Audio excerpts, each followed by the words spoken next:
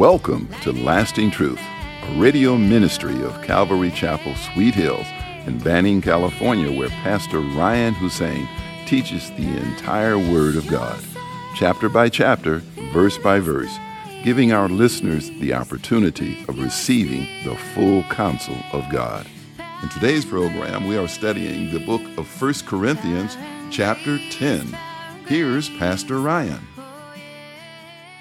If we're silent before our God, if we are still and know that He is God, He will empower you and I with such power of the Holy Spirit that we're different.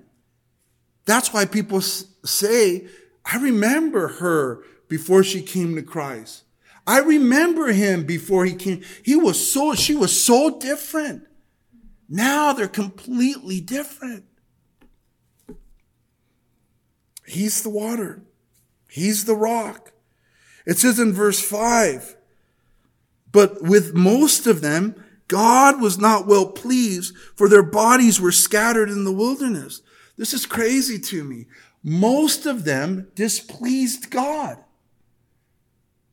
Commentators believe it was about 2 million Jews that were freed. Imagine Moses shepherding 2 million Jews. He was the meekest man that ever lived. Because can you imagine the headache that could be? 2 million people. But all of them were under the cloud, you see? If you looked around and saw all the 2 million, if we were amongst them, it would be impossible to know who in this 2 million really loves God and who in this 2 million are only using the benefits of that cloud. Amen. You know what I'm saying? That's why the testing of the wilderness was so. That's why if you read Exodus, which is an awesome book, it'll show you. He did miracles and they're just like, we're still going to complain. We're still going to doubt. We're still not going to believe you, God. We're still going to complain against Moses. And then Moses was like, and God told Moses, they're not complaining against you, they're complaining against me. That's scary. Because even within the church as a whole, there are so many professing Christians, right? They profess to know Christ. But the evidence in their heart says that they are still very much connected to this world. They love the things of the flesh, the things of the lust of the flesh, the lust of the eye, the pride of life. They are so connected with the world, and that's scary. And that's why this warning is here in chapter 10 of 1 Corinthians.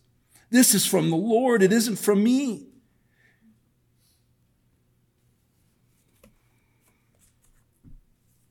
We don't want to be just professing Christians, but we want to be those that love God because we went through the Red Sea, because we believed on Jesus Christ and what He did for us on the cross.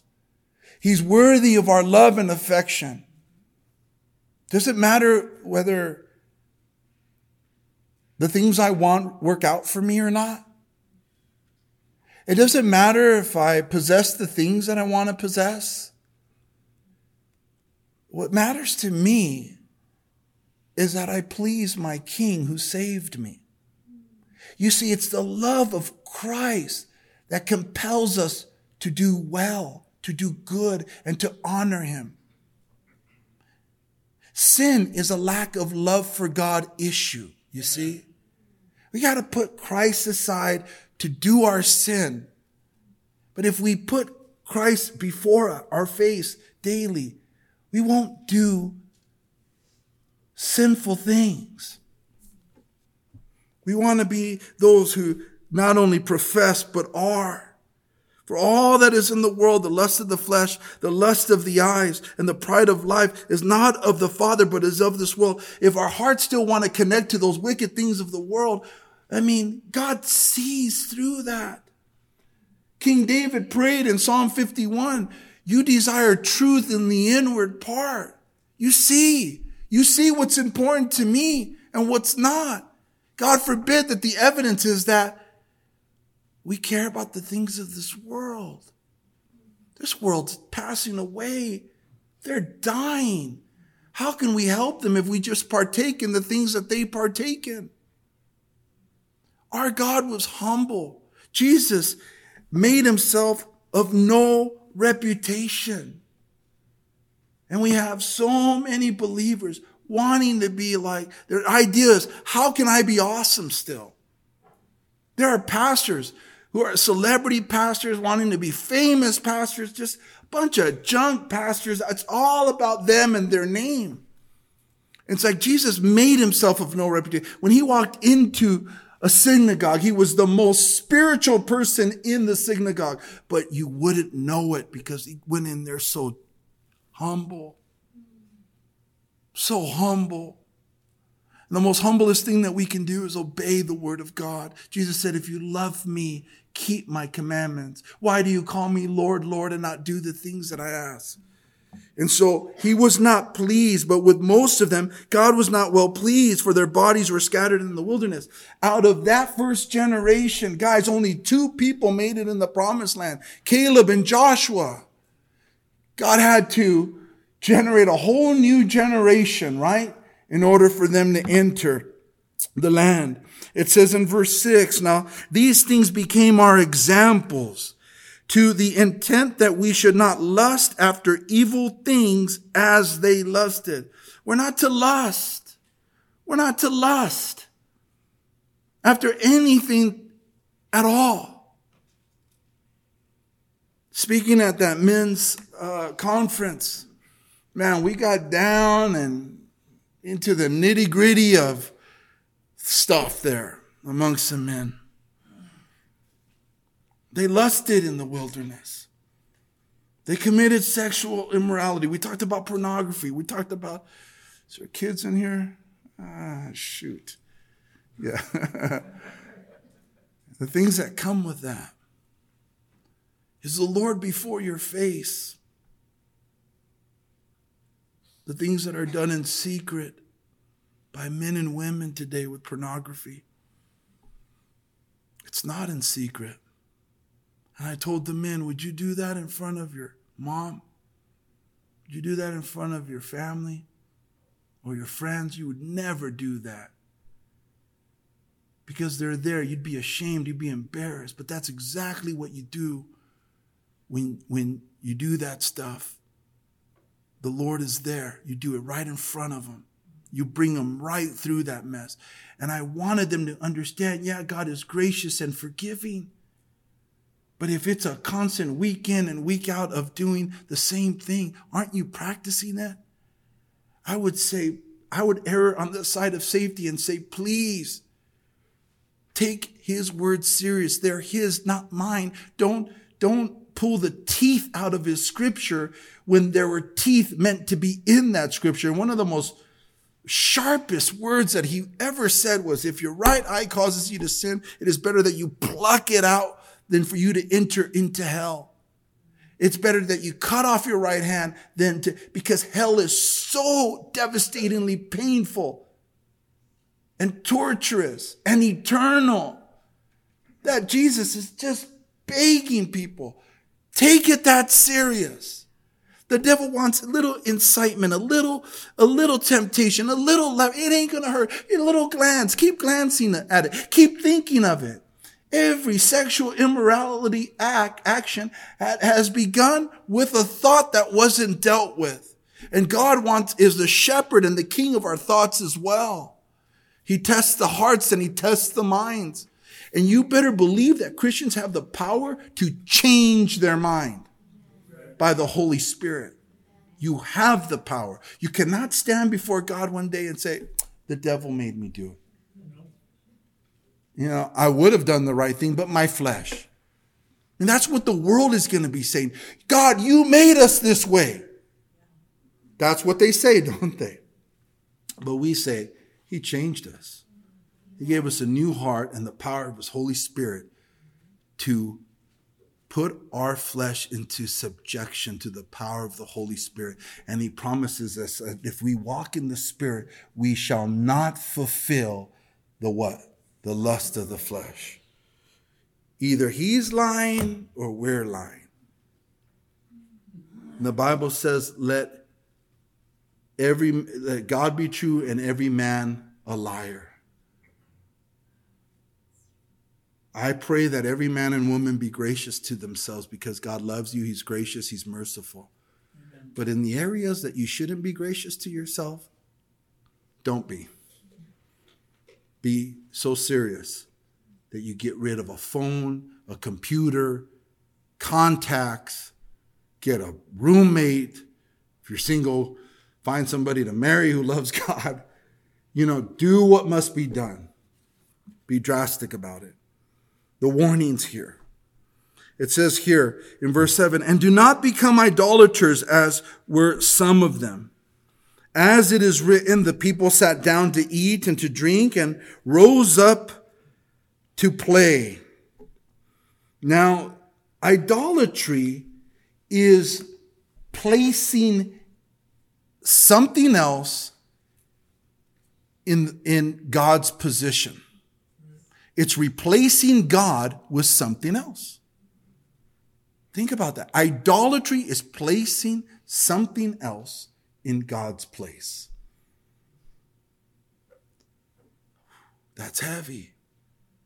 Is God the most important thing in our lives? Is God the most important thing in our lives? Does Jesus Christ hold the most weight in your life? Does his word have preeminence in your life? Do we wake up in prayers and say to God, thy will be done on earth as it is in heaven? I'm yours again today. It's a new day you've given me. What would you have me to do? Or is it about, what am I going to eat? What am I going to drink? What am I going to wear? You see, God is Lord, must be Lord. Paul said, I have been crucified with Christ. It is no longer I who live, but Christ lives in me. The life that I live, I now live for Christ. You know the verse, Galatians 2:20. Idolatry is replacing God with something else. And they rose up to play, it says here. And it's a reference to when the Israelites made a golden calf to worship. Remember that? Amen. Moses went up on the mountain to pray. He was there for a while, spending time with the Lord, right? Moses went up to pray. They went up to Aaron. They say, this Moses, this leader of ours, we don't know where he's at. He hasn't come back. We do not see him. We do not see him. We need something tangible, something we can see, something we can touch. Aaron, make us a god. And so they gathered all the gold earrings and all the gold rings and they melted it down, and Aaron made them a little golden calf. And they called it Jehovah. Because they needed something tangible. Their leader was gone. And if the leader's gone, then I guess they're free to do whatever they want. Listen to me. Jesus Christ, who Moses is a type of Jesus in the Old Testament, Jesus Christ our Lord, died, was buried, and rose again on the third day. He ascended and is at the right hand of the Father. You know how many Christians, professing Christians, live however they want? Because their leader, they cannot see him. Jesus is at the right hand of the Father. I can't see him. Maybe he doesn't see me. And let me just do whatever I want to do.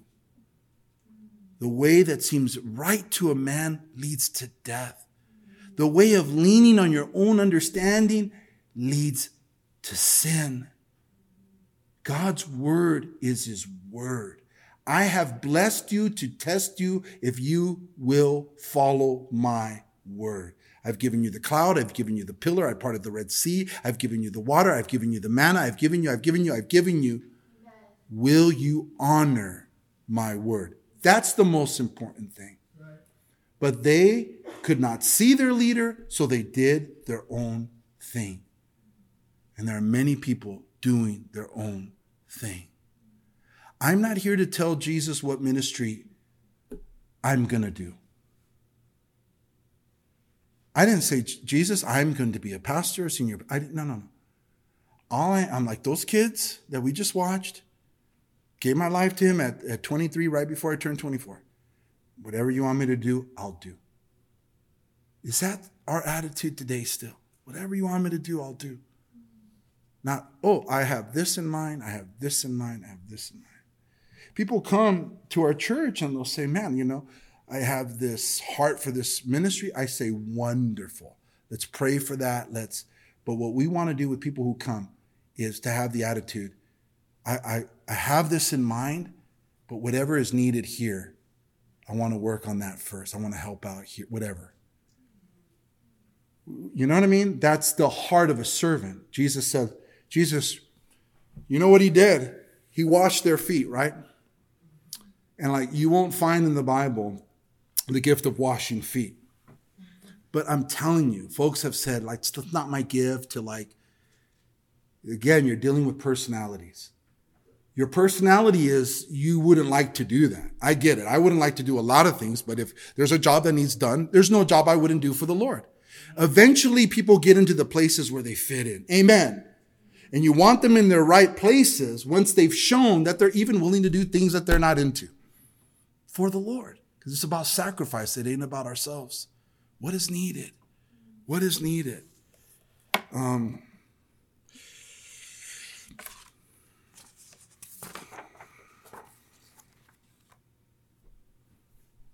As judgment, they were meant, they you know the story, they came down, Moses came down, they had to melt that golden calf, and the gold particles went in the water, and they had to drink it as punishment.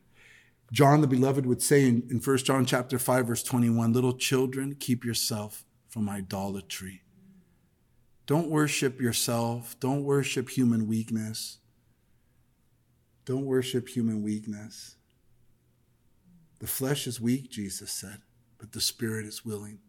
Listen to the spirit and tell your flesh, you ain't the boss of me. Get your rest. Strengthen yourself, spirit, soul, and body. Let God sanctify it all so that we're rested, we're strong, and anyways, the people sat down to eat and drink and rose up to play. Nor let us commit sexual immorality as some of them did, and in one day 23,000 fell. 23,000 fell. It ended up being 24,000. Another 1,000 died along the road afterwards. So it was 24 total, 1,000. It's spoken about in Exodus. But think about that. New Testament saying, watch out, be warned. Because 23,000 were killed in one day. Wait a minute, Pastor. I'm saved. Good. If you're saved, the Bible says you don't practice sin anymore. John says that the Beloved, 1 John, he who is born again does not sin, does not practice it anymore. Good. God through Paul is warning the Corinthian church. I don't want you to have a false sense of security. That you have professed Christ, but are now living in idolatry and in sexual immorality, and you think that you're going to be okay because you said the sinner's prayer. But week in and week out, you keep doing the same sins. This whole area of Scripture is a warning. Don't have a false sense of security. Live right before God. That's what is being said here. Don't think that if he didn't spare them, that he's going to spare you. Live right with the Lord. Obey the Lord by his grace. Does that make sense, guys? Does that make sense? He says 23,000 fell, nor let us tempt Christ, as Some of them also tempted and were destroyed by serpents, nor complain as some of them also complained and were destroyed by the destroyer. Let us not tempt Christ. They tempted Christ in the wilderness. How did they do so? You know what they complained about? They were hungry, and they said, this is how they tempted God. Can God provide a table for us in the wilderness? In other words, even though God had done so much for them, they doubted him. You cannot provide for me in this wilderness. And that upset the Lord. It broke his heart. What do you mean I'm not going to provide for you? Haven't I provided for you all of these years? Think about our journeys, your journeys and mine. I remember the first $40 I put into the offering. It wasn't cheerful. It was terrible. Don't you care about me? I'm dying here. God was showing me, you need to trust me. Trust me with your provisions. I love you. I'll take care of you. And they doubted him in a mocking way. And there are folks today who do not trust the Lord to provide for them. They come up with their own solutions to how to get out of debt. Their own solutions. You know, if I don't tithe, it's a good thing because he doesn't want me to be in debt, and that's how I'll pay off my debt. They don't realize that he allows them to be in debt because they don't honor him with their money. And that's when I started tithing. I didn't tithe out of cheerfulness. I tithe out of I get it. I'm broke because I don't tithe. I'm tired of being broke.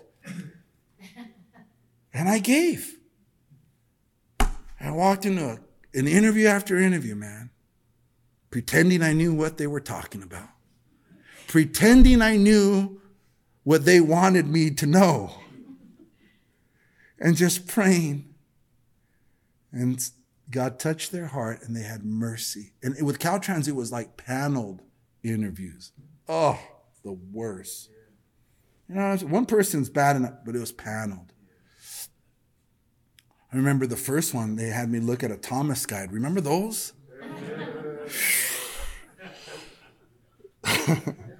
Say you wanted to get to Disneyland and the 5 was closed from whatever, and I had, it's like, oh gosh.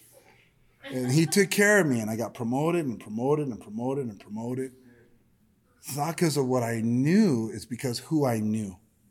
I just kept giving him and trusting him. If he did not protect his son from dying for you, he will also take care of you. Do it his way. It's the quickest way from point A to point B. Trust me, learn from my mistakes. Anyways, they thought that he couldn't, and then they complained. Against who? Against Moses, right? And the whole snakes came out and bit them all. Korah and the other guys, and then it was like Aaron's sister. A couple times they complained, but they were basically saying, God, you're leader for us? I don't think so. Not our type. In fact, this is what they said. You take too much on to yourself, Moses. God speaks to us too, I said this in first service, and I'll say it again. I was under my pastor for 4 years at Calvary Chapel, Romoland. I love Jerry Brown, and but I can't be under any pastor. It had to be a pastor that I was like-minded with, that I can respect his authority, that it wasn't a problem. Where I'm from, we love the OGs. We love the veterans because when we were in fights, they had been in battles already. Thank you for joining us today at Lasting Truth Radio. If you're in the area, come out and join us for Sunday services at 8:30 a.m. and at 10:30 a.m. or Wednesday evenings at 7 p.m. We are located at 3035 West Nicollet Street in Banning, California. You can also find us on YouTube or Instagram. If you would like to donate to our program, please do so on our website at ccsweethills.org and hit the online giving tab. We hope you will continue to tune in as we journey through the entire Word of God with the teaching of Pastor Ryan Hussein at Calvary Chapel, Sweet Hills. We adore